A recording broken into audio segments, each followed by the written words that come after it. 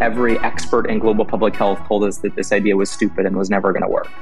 The technology wasn't going to work. Even if the technology worked, we would never get regulatory approval. Even if we could get regulatory approval, there was no chance that a country would actually pay us money to do this. If Zipline succeeds, then we will be able to move matter as quickly and efficiently as the internet moves information. Their biggest challenge will be scaling fast enough to meet the demand. Because I think if you can provide this teleportation service at an attractive price, demand will be almost infinite. I think that over the next 10 years, a new kind of global logistics network is going to be built. I think that company is likely to be bigger than UPS and FedEx combined. And I think it's likely that that company is going to have a tremendously important impact on humanity. Hello and welcome to Invest in Progress, a podcast brought to you by the Scottish Mortgage team. I'm Claire Shaw, a director and investment specialist. This podcast is designed to give you a behind-the-scenes look at the conversations that take place between our managers and the visionary founders, entrepreneurs, and business leaders of the world's most exceptional growth companies. As we are a UK investment trust, we can only market Scottish Mortgage to certain audiences and in certain jurisdictions. Check out the podcast description to ensure this content is suitable for you. Also, please bear in mind that as with any investment, your capital is at risk. The first company we're going to talk about is Zipline, the focus of today's podcast. Now, most people think that new technology or advanced technology cannot start in Africa, but you couldn't be more wrong. Founded in 2014 and with Rwanda chosen as its first market, in its simplest form, Zipline is using drones to deliver blood and save lives.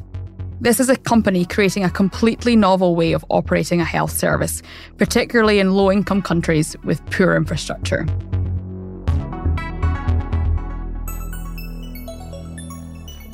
So to discuss Zipline today, manager Tom Slater joins me. Welcome, Tom. Thank you. Tom, Zipline is one of those companies that I really think is going to capture people's imaginations. And I know you're recently back from visiting them in the US recently. So can you tell us a little bit about what is it they do and what is it that excites you about the company? Yeah. So what they do is use autonomous drone aircraft to build a modern, efficient logistics system, starting out in a healthcare setting and expanding into a broader market opportunity.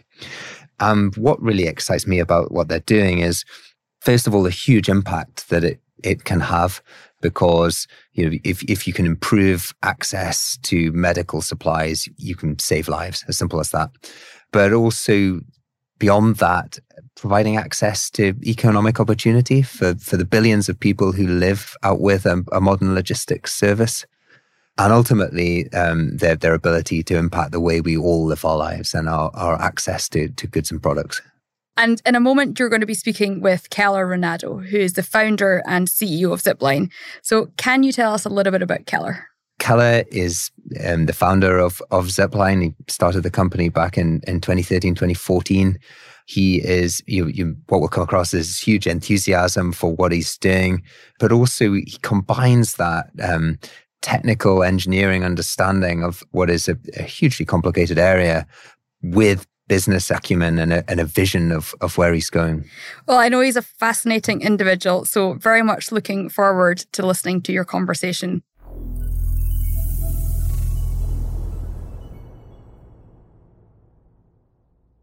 I was entertained to see you were wearing the Sun Valley coat because I just got made to take mine off. That's true. It's a little sad. You would think that adults can clothe themselves, but apparently not these adults. No. Yeah, it's embarrassing that most of my wardrobe is provided by freebies. Yeah. Not even freebies that I pay work for to make sure there's no compliance issue, but... Great to have you with us today. Could you start by describing Zipline and what the problem is that you're trying to solve? Yeah, thanks for inviting me. Zipline is an automated logistics company, and the problem we're trying to solve is that logistics over the last 1,000 years in different forms has really never served all people equally. It does a good job of serving the billion people, the golden billion, as they're sometimes known, so the richest people on earth. But the vast majority of people on Earth don't have good access or any access to logistics. And as a result of that, 5.5 million kids under the age of 5 lose their lives every year due to lack of access to basic medical products. So when we started building Zipline in 2013, our backgrounds were in robotics and software and automation.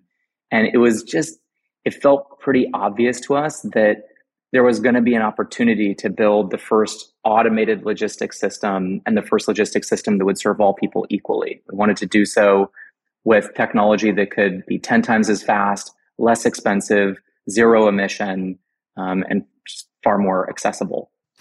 We first met back in 2018, I think it was, at a dinner in Arizona. We made our first investment for Scottish Mortgage shortly after.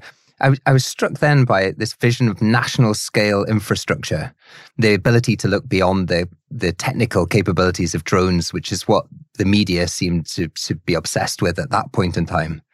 But can you take us back to the founding of the company and the trip you took to Tanzania? Tell us about why that trip and the thesis that you had for improving on medical logistics was so defining. I think that we had a sense about how broken logistics was and had a sense for what was possible. But every investor, and particularly every expert in global public health, told us that this idea was stupid and was never going to work. The technology wasn't going to work. Even if the technology worked, we would never get regulatory approval. Even if we could get regulatory approval, there was no chance that a country would actually pay us money to do this. And we had a sense that it was likely going to be smaller countries, more innovative countries. We were pretty focused in East Africa at the time, spending time in Tanzania.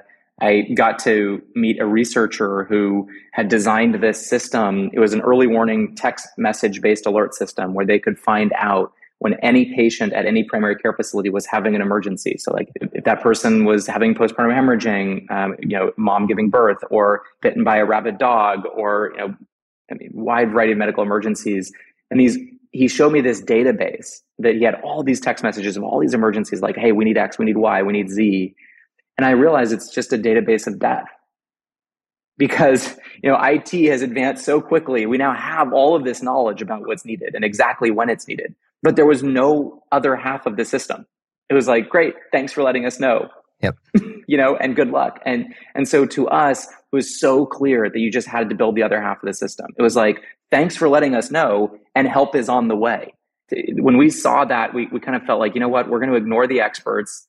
We think they don't really know what they're talking about. We're going to focus on working directly with governments that do deeply understand the problem. And that was kind of the path to launching with our first customer in Rwanda. I think you've described that as the perfect environment for Zipline. So challenging medical logistics environment, but a government that was open to innovation. So how did that Rwanda opportunity come about? What were some of the challenges you encountered in those early months and years in the country? We had a sense that Rwanda, by virtue of being a small country, very technology forward, innovative, willing to try new things, makes decisions quickly. They kind of model themselves off of Singapore. It's a little bit like a city-state in Africa. We had a sense that would probably be a good place to spend some time. I remember meeting with the Minister of Health in Rwanda and saying, hey, we were a team of 15 people at the time, 15 nerds, and saying, hey, we'll deliver all medical products to every primary care facility and hospital in the country. And I remember she looked at me like I was a total goofball and said, Keller, shut up, just do blood. Yep. It's a really important product for family health, but it's a total logistics nightmare. And so she basically said, look, here are 21 hospitals, show that you can deliver blood to 21 hospitals. And a few weeks later, Zipline signed our first contract with a customer ever, which was a $200,000 contract with the government to deliver to those 21 hospitals. And we were thrilled. We thought, this is going to be great. We have it figured out. And then for the first 9 months, Zipline only served one of those hospitals because we totally didn't have it figured out. Turns out operating an automated, national logistics system is way harder than we were expecting. There were a huge number of problems in software and hardware and reliability that we had to solve in real time. Once we actually started integrating with a full national regulator, once we were integrating with a national healthcare system. Yeah, I really think, Rwanda was the perfect partner because they were both innovative but patient. They knew we were trying to do something for the first time in the world, and they were willing to give us sort of the time and space to get it right for that one hospital before we expanded to 20 We then ended up expanding to 450 primary care facilities and hospitals across Rwanda. We expanded to all medical products a year later. So today we deliver the vast majority of blood in the country. I think 67% of the blood in the country. We deliver millions of doses of COVID-19 vaccine, traditional vaccines, infusions, transfusions, cancer products, insulin, everything. And then over the last couple of years, we expanded beyond Rwanda to 7 more countries. Today, we serve 7,000 hospitals and health facilities, and it's become the largest commercial autonomous system on earth of any kind. Yeah, it's absolutely phenomenal, the growth of the system, and we'll definitely come on to that. But just sticking with those early days, could you, for listeners who haven't seen a Zipline drone, can you just talk about the physical challenges you were trying to solve and what that first platform actually looked like? Yeah, I mean, the way Zipline works is pretty simple. Our product vision is to approximate teleportation. And one important thing to point out, none of our customers give a damn about drones. Like, they have no interest in drones. They don't care that the thing flies. They don't care about the technology behind it, the software, the control algorithms, the ground equipment, the regulatory approvals. They don't want to have anything to do with any of that. All they want is something that goes from point A to point B fast enough to save somebody's life. And so all of the things that Zipline is building in the background, I actually think one of the biggest, misconceptions is people look at it and it's like, oh, what a cool drone. And the reality is, the aircraft is like 15% of the complexity of the system, just as important as like customer ordering interfaces and regulatory software that we build so that air traffic control can actually monitor the fleet when it's flying at national scale. Data logging, computer vision-based pre-flight checks. These things are really boring and you don't know they're important until you actually start trying to operate at national scale and then have sort of a rude awakening and realize, wow, you need the full system.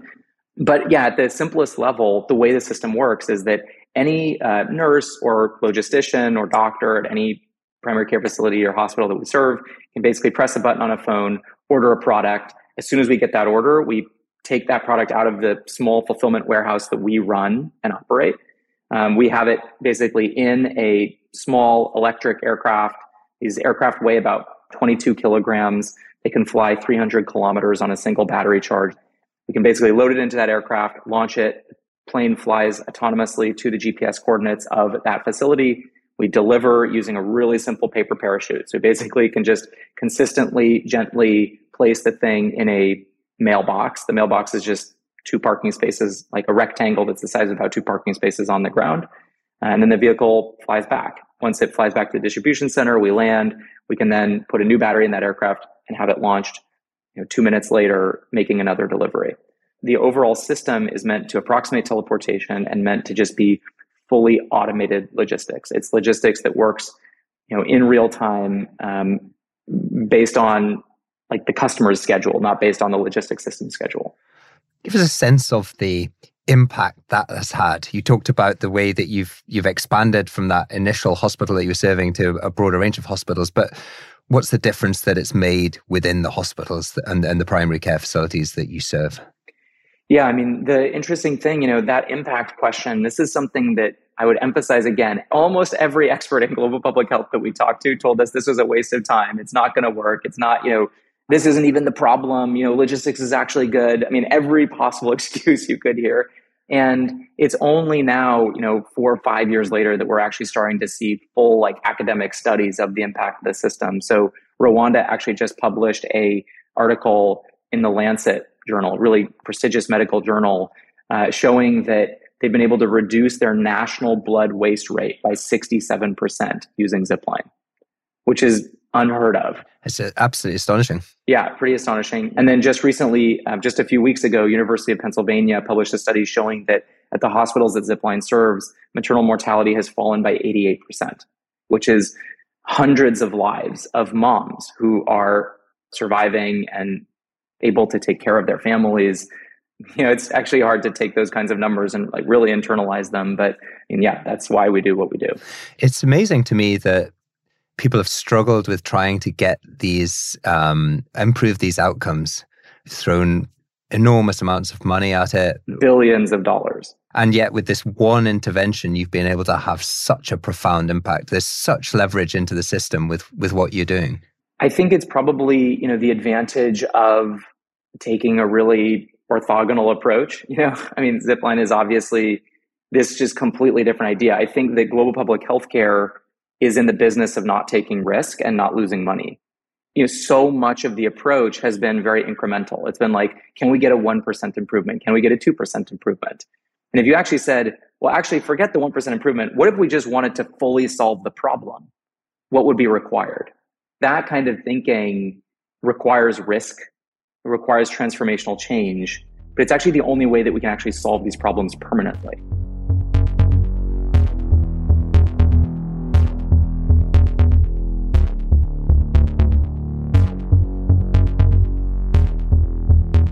You've talked about Rwanda, you touched on Ghana, you've gone into Nigeria, you've expanded out of blood into, for example, COVID vaccines, gone into Japan, Ivory Coast, Kenya. Could you talk about what you think the impact that Zipline can have on healthcare inequality? Yeah, a huge part of our mission is just that we think that everybody deserves universal access to healthcare. And one of the interesting things, when the pandemic hit, we saw all of these traditional supply chains basically just stopped working because there were quarantines. People weren't allowed to leave their homes. You weren't allowed to be driving on the street. And so, for example, Zipline saw the number of vaccines that we were delivering in 1 week increase by 10x. So basically, all of the vaccine came to Zipline because Zipline was the only logistics system that continued to work at scale through the pandemic. Because it's the advantage of having, an automated robotic system. We still have lots of humans, but working in different ways. And then interestingly, as the pandemic has subsided, that volume never left Zipline. It just stayed. It's as though, the medicine found a better way of going. And it's like, oh, well, why on earth would we go back to the old way of doing things? But that also challenged us to start solving new kinds of problems. We started delivering directly to people's homes during that time. There were hundreds of cancer patients who had been traveling to get their medication every month. And they weren't allowed to travel during quarantine. So the system that was doing that basically came to Zipline and said, can you just deliver this directly to the patients? And we said, yeah, of course, we'll try. And that's becoming a bigger and bigger part of our business. It's actually the main part of our business working with health systems in the US. Zipline has signed up a number of different customers across the US, big health systems like Intermountain Healthcare, MultiCare in Seattle, Novant Healthcare in North Carolina. All these hospital systems are actually now transitioning their logistics, their home delivery to automated logistics via Zipline. And so all of this together, it's not just expanding into home delivery, it's also all these new use cases are coming out of the woodworks. Zipline last year started delivering animal healthcare products in a lot of the countries that we serve. Today, it's actually a pretty substantial percentage. I think it's 20% of the overall deliveries we do are animal vaccines, animal healthcare products. The last thing I'll mention on the impact side is that Zipline always hired entirely local teams. I think this was also very controversial. A lot of our investors didn't really kind of understand this philosophy. I think you did, to your credit, Tom. But Zipline today is about half African, half American. We're 1,000 people. All of our teams that run these distribution centers are these amazing flight engineers and flight operators and fulfillment operators who are doing what some of the richest technology companies on earth have tried to do and failed. But here, these teams have succeeded and built these systems that are saving thousands of lives. And I think that this kind of infrastructure has become a pretty big point of national pride in a lot of the countries that we've launched it in. And I do think this assumption that the US will always lead the way in advanced technology and then, other countries will follow suit. That is not happening anymore. I think advanced technology is actually in many cases starting in smaller, more innovative countries that can move lightning fast. And then the US is having to be a fast follower. That's what we've seen with Zipline. So sticking with this, moving from Africa into the US, maybe the listeners will sort of understand that there are big logistical challenges to solve in parts of Africa, but maybe a bit more surprised that actually you're now bringing this operational expertise into the US. You touched on this briefly earlier, but could you just talk about what it is you're doing for these big US healthcare systems or planning to do? Yeah, this year Zipline was awarded our Part 135. It's how the FAA certifies airlines in the US. There's no way Zipline would have been able to get that regulatory permission if we didn't have 35 million commercial autonomous miles under our belts. We were able to provide this massive database of safe flight hours to the FAA to help them get comfortable with the technology, the scale, the safety mitigations, et cetera. Once we had regulatory permission to operate in the US, actually working with these health systems has been relatively straightforward. All of them are coming out of COVID. They've seen telepresence explode in terms of, the use cases, and usage of telepresence has gone up 100x in the case of a lot of these health systems. And we really just talk about teleportation as being the other half of telepresence. If someone can now stay at home and hop on a Zoom call with a doctor and either get a diagnosis for themselves or get a diagnosis for their kid, and the doctor can tell you, okay, I know what's going wrong. Here's your prescription. Now it's like, hey, stay at home. We're going to have what you need delivered to your doorstep in 5 minutes. There's also this big trend happening in the US, which is like the consumerization of healthcare, or the Amazonification of healthcare, I've heard it called. And the reality is people are starting to expect good service and convenient service. And healthcare has never been that, but there's a huge transformation happening in healthcare toward that. And I think back in 2020, you announced a contract with Walmart to provide on-demand deliveries of healthcare and medical products. And the launch of that initiative started last year, I think. So talk about how you're thinking about the evolution of the company beyond healthcare. Yeah, so Walmart is one of our largest partners in the US. We started really with this vision around prescriptions, health and wellness products. It quickly became clear that customers wanted everything. And so we went from delivering a small number of SKUs to 3,000 SKUs to 12,000 SKUs. Now we deliver 27,000 SKUs of the 30,000 total SKUs in the store that we're attached to. The first distribution center we built is in Arkansas. It's near Bentonville. And that distribution center basically enables teleportation of essentially any product in that store to any home within 50 miles. And, I don't think I can share too much data quite yet, but suffice it to say, the data is really shocking and really exciting. I mean, customers really, really, really love the service, and they are using it way more than we expected, way more than people use most e-commerce services. So, you can kind of imagine there are people who are literally ordering things on the system every single day. People are ordering like birthday cakes and rotisserie chickens, and you can get anything. And turns out if you make a service that's super convenient, like AKA teleportation, press a button on your phone and get it delivered to you 10 minutes later, people will use that service a lot. And has that led to you redefining your opportunity set, the addressable market, to now think about delivering much more broadly, competing with the likes of UPS or Amazon or whoever that might be? I think that it's pretty natural. I think it's smart. I mean, if you look at FedEx, FedEx started delivering just like coast to coast document delivery overnight. That was like the thing that they did. And they really nailed that. Obviously, over time, it's become this full global logistics network. I think that over the next 10 years, a new kind of global logistics network is going to be built. And that network is going to be automated. It's going to be zero emission, and it's going to be 10 times faster than any kind of delivery we've ever seen.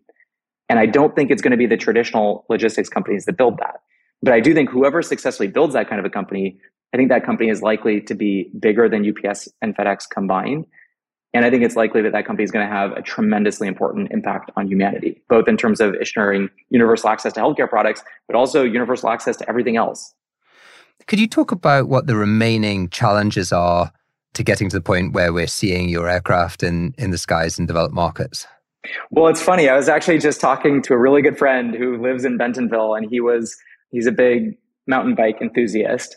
And he was leading a group of 50 people on this bike ride. And so they headed out of Bentonville. And as they were coming back at 6 p.m., they came past the distribution center. And he said he stopped and looked up, and he was like, there were aircraft delivering. He could see aircraft over a couple of miles, because at night we have running lights, so we're easier to see. It kind of looks a little bit like UFOs. And he said, holy crap, that was my zipline aha moment. So the reality is, depending on where you live, we're basically already there. It's happening already. Yep. Yeah, it's happening already. And the funny thing is, whenever we get started, people are always, the idea of having an autonomous aircraft deliver something to you in 5 or 10 minutes sounds so bonkers. People don't really believe that it's possible. Also, everybody's like, well, Amazon said they were going to do this, 10 years ago and then didn't. So it must be vaporware.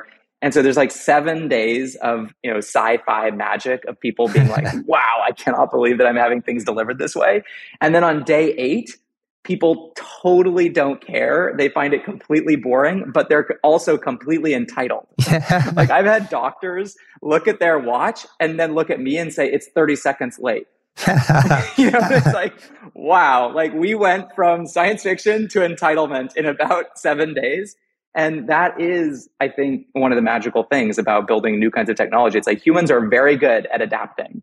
And once you realize you can press a button on your phone and have something delivered to you 10 minutes later, people are not going to go back to the old way of doing things. Like it becomes boring. It fades into the background. It's just infrastructure. Like people don't care. The vehicles are silent. They're totally, unobtrusive, way less obtrusive than trying to make deliveries on like sidewalks or roads. You can't really tell the difference between these aircraft and birds.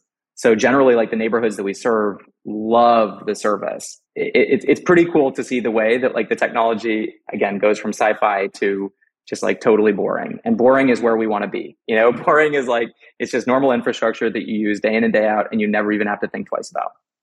And you touched on it there, but there have been several high-profile attempts to launch a service like the one you're talking about. So why can a startup like Zipline succeed when others have failed at this so far? It's a little bit of a tricky question for me to answer because I only know what we do. I can't really speak to why tens of billions of dollars that have been spent in this space haven't been able to really produce results. But I think that when we were starting Zipline in 2013, we were not the biggest team. We were definitely not the best funded team. And we never even thought of ourselves as being the smartest team. But I do think that we were by far the most practical. And that is really what is in Zipline's DNA. Like we are very scrappy, frugal problem solvers. I mean, you've been to our office, Tom. You looked around. Like it's not. I've launched a drone. Not fancy. Yeah, you've launched aircraft yourself. You've been to our distribution centers. Like, the reality is we kind of assumed that we were dumb. And in fact, that assumption was correct. We had a lot of the original design assumptions wrong, and the original product didn't work as well as we thought it was going to. But I think that we were really good at moving fast and getting something into the real world and then learning by doing.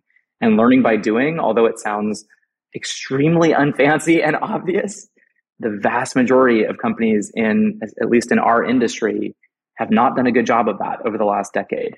I think there's been huge amounts of money raised and a lot of people sitting in kind of like R&D labs building cool technology, but not a lot of people rolling around in the dirt trying to make stuff work in the real world in unfancy places.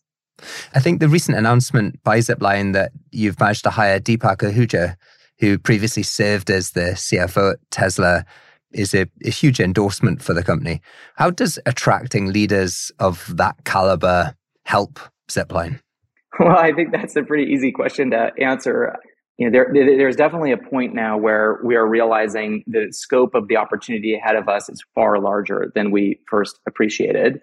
And the only way that we're going to be able to really scale into that opportunity is to have a combination of younger, ambitious, but also stupid leaders like me, with people who have at least seen it, once or twice. And we try to balance, we need people who we don't want to have to reinvent every wheel. It's kind of how we talk about it. We do a lot of innovating and a lot of solving problems from scratch at Zipline. But if we don't have to solve a problem from scratch, let's not, so we can focus our effort on just the problems we actually have to solve. And so, having folks, Zipline has learned a lot from Tesla, specifically, a substantial portion of the engineering team comes from Tesla, a substantial portion of the leadership team comes from Tesla. But I think the way that we have been able to attract people who, have already done extraordinary things in their career is that Zipline's mission is kind of our secret weapon. I think there are a lot of people who are sort of sick of this paradigm of technology companies being evil and destroying democracy or whatever it is. And I think Zipline has been really focused on trying to show that, hey, there are humanity level problems that are not going to be solved, but for new technology and entrepreneurship and innovation. And we should be getting the smartest engineers graduating from the best, universities in the world, focused on those kinds of humanity level problems that would make the world a more equal or better place. And it's a good business model to do so. You can make money. It can be profitable serving, these kinds of markets. I think if we can prove that, it will have a massive impact on the $4 trillion of foreign direct investment that happens every year, almost none of which goes into solving the kinds of problems I'm talking about. A lot of people want to work on those kinds of problems. And I think a lot of people want to be part of something that they can tell their grandkids, like that they created from scratch. And so I think our mission has kind of been our secret weapon in terms of competing against much bigger companies that can offer like MBA level salaries, but like no normal startup can compete with like Facebook or Google on salary, but you can compete on mission. And I think that's been Zipline's competitive advantage. You recently became a father. Your wife's obviously very successful in her own right as well. So how do the challenges of dealing with sleepless nights and newborn babies compare to the sleepless nights you've had dealing with the challenges at Zipline? I mean, I think we're pretty darn lucky. Our daughter is, I think, as chill as babies come. So I think we got really lucky on that one. I do think it makes me think a little differently about how I spend my time. Our daughter Zoe is already over 1 year old, and wow, that went by like that. You know, she's about to be walking and talking, and it's like we hardly even got to enjoy her as a baby. And whereas before, if I was on work travel, you know, maybe I'd like spend the weekend there. I'm like trying to be home every night. It's just constantly kind of remind myself, like, what would I give when I'm 80 years old for one more day with Zoe at this age? Yeah. You know, and I think for the answer is probably just about anything. I guess the last thought is it definitely makes me more determined to hand her a world that we're super proud of, and a world that's like better and more equal than the one that we were given. I feel like we've done an amazing job over the last 20 years of innovating in digital things that are bytes, but we've done very little when it comes to bits. You know, like our grandparents landed on the moon. We don't have that capability. Our grandparents could fly in supersonic aircraft. We can't do that. You know, our grandparents built the infrastructure for us that's now crumbling around us. Like, one of my big hopes is that we can get back to like a really optimistic vision for the future that is actually based on us making the world better around us, like building more infrastructure, not less, and building it faster, not slower, and building it so that it's available to all humans equally. Like, that's the world that I am super excited to hand to Zoe. And so maybe just to push you on that a little bit further as the last question, what does the world look like if Zipline succeeds in its mission? If Zipline succeeds, then we will be able to move matter as quickly and efficiently as the internet moves information. That's a profound idea. I mean, not only will that save millions and millions of lives every year, but that will also enable a transition for instant kind of like last mile delivery to fully zero emission, which is a super important thing. And it will mean that all humans have equal access to, or, you know, at least far more equal access to like economic opportunity. And if we can create a world where logistics serves all people equally, I mean, logistics it's kind of like running water. You don't think that much about how cool running water is, but you would really notice it if you didn't have it. And it's a pretty big part of our quality of lives that we sort of take for granted. And I think that if we have an opportunity to transform logistics to make it 10 times faster, zero emission, less expensive, and universally available to every human on Earth, that's going to be an incredibly important change that's going to happen over the next 10 years. It will make the world look different. The world may look different from space, you know. That's why this transition that's going to happen over the next 10 years is pretty darn exciting. I think that's a great note to end on. So thank you very much, Kala, for joining us. Thanks for having me.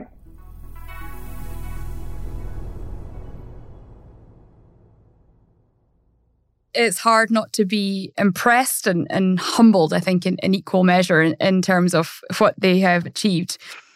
And I think maybe just starting with one of the comments that Keller mentioned about every expert, I think, in public health told them they were stupid and it wasn't going to work. But Tom, you first met him, you said, at this dinner in 2018. So what was it that he said that you didn't think it was stupid?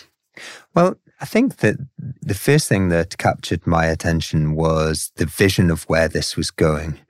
This wasn't an ambition to create a device. It was to create a system, a nationwide system at that, for instant logistics. Second, they'd solved a lot of the really difficult technical challenges of doing this, and there are many. So in my view, the initial technological risk had largely been worked through, And then you're on this trajectory of continuous improvement. A significant part of these systems is software, and we know how software systems can improve dramatically over time.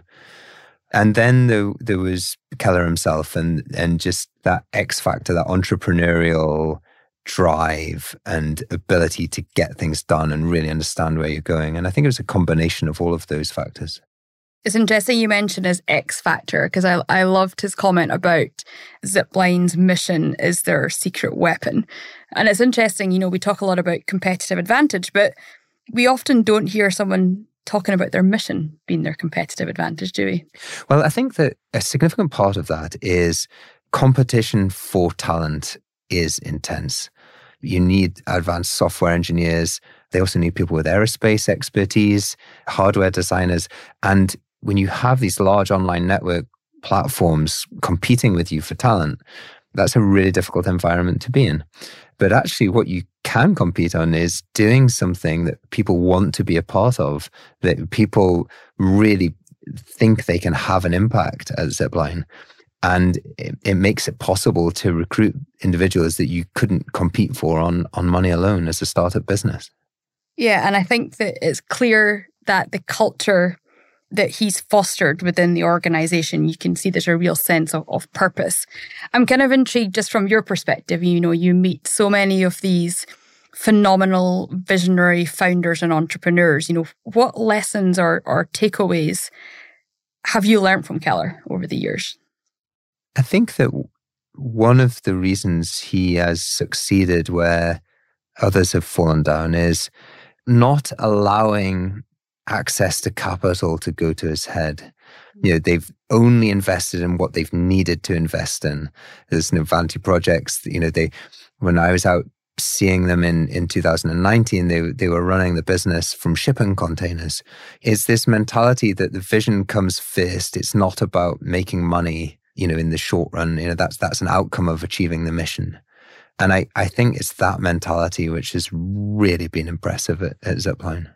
And I think, what you often talk about is we need to see ourselves as being partners to our companies, as opposed to just, be seen to be kind of renting shares, if you like, in inverted commas. And I think, when you're listening to Keller talking about some of the challenges, that they've gone through, particularly in those early days, what kind of support have you given Keller during some of the more challenging periods? I think what we can offer is a patient, long-term approach.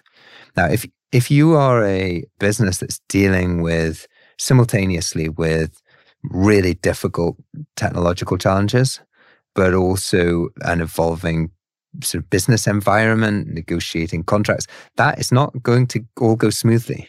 There are going to be setbacks. And what you don't need to be worrying about in that environment is, have I got shareholders breathing down my neck, demanding why I didn't meet the last quarter's numbers? You don't want to be worrying about fundraising and where I'm going to get the next check from. And so we would make no claim to having any useful operational input. But I think a shared vision and trying to engage and do our part in helping that become a reality is the crucial point. Yeah, and looking back, we initially invested early 2018, and we made follow-on investments, 2019, 2021. Do you think Zipline's a good example of Scottish Mortgage's approach? We scale up our investments as we build more conviction in the business model. Is that what's happened with Zipline? I think it's tied to the way we invest for Scottish Mortgage generally, which is you cast the net widely looking for great growth opportunities. You accept that you won't be right about all of them. And in the ones that are able to deliver, being there and continuing to support them and building the position and building conviction. And that's why we have such a high degree of stock ranking in the portfolio at the end of that process. What do you think the biggest challenge is then to the company achieving the potential, that Keller talked about? Well, I think the first part is the bureaucracy, and you've seen very differing paces of acceptance and adoption from different countries. And so whilst the company can move very fast, they are held back by the environment in which they're operating in. And then I actually think if they're in the air and they can get pricing to an attractive standpoint, actually their biggest challenge will be scaling fast enough to meet the demand. Because I think if you can provide this teleportation service with very accurate timings at an attractive price, demand will be almost infinite. Yeah, I think the scale of the opportunity is just immense from here. And maybe just one last question from me, Tom. I have to ask, what was it like to launch a drone?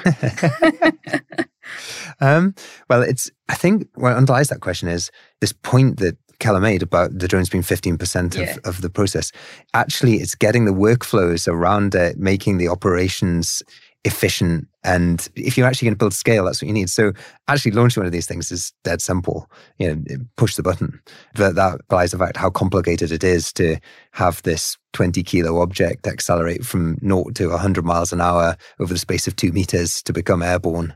So it's a really impressive thing to see, but I'm not sure my input was of any particular note. Maybe a better question for next time is, what's the strangest thing that will be transported in a zipline drone, given the things he seems to be mentioning that they are now delivering, which was news to me, I think. I thought the rotisserie chicken was a rather noteworthy myself.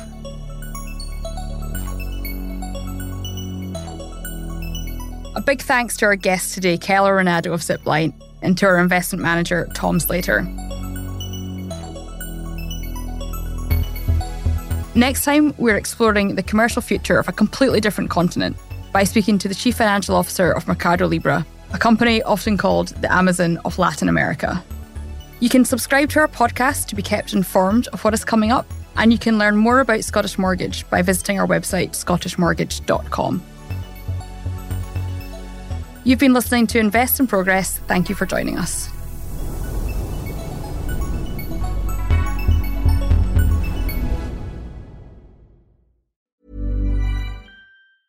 Ever catch yourself eating the same flavorless dinner 3 days in a row?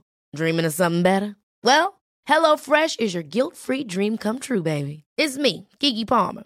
Let's wake up those taste buds with hot, juicy pecan-crusted chicken or garlic butter shrimp scampi. Hello Fresh. Stop dreaming of all the delicious possibilities and dig in at HelloFresh.com. Let's get this dinner party started.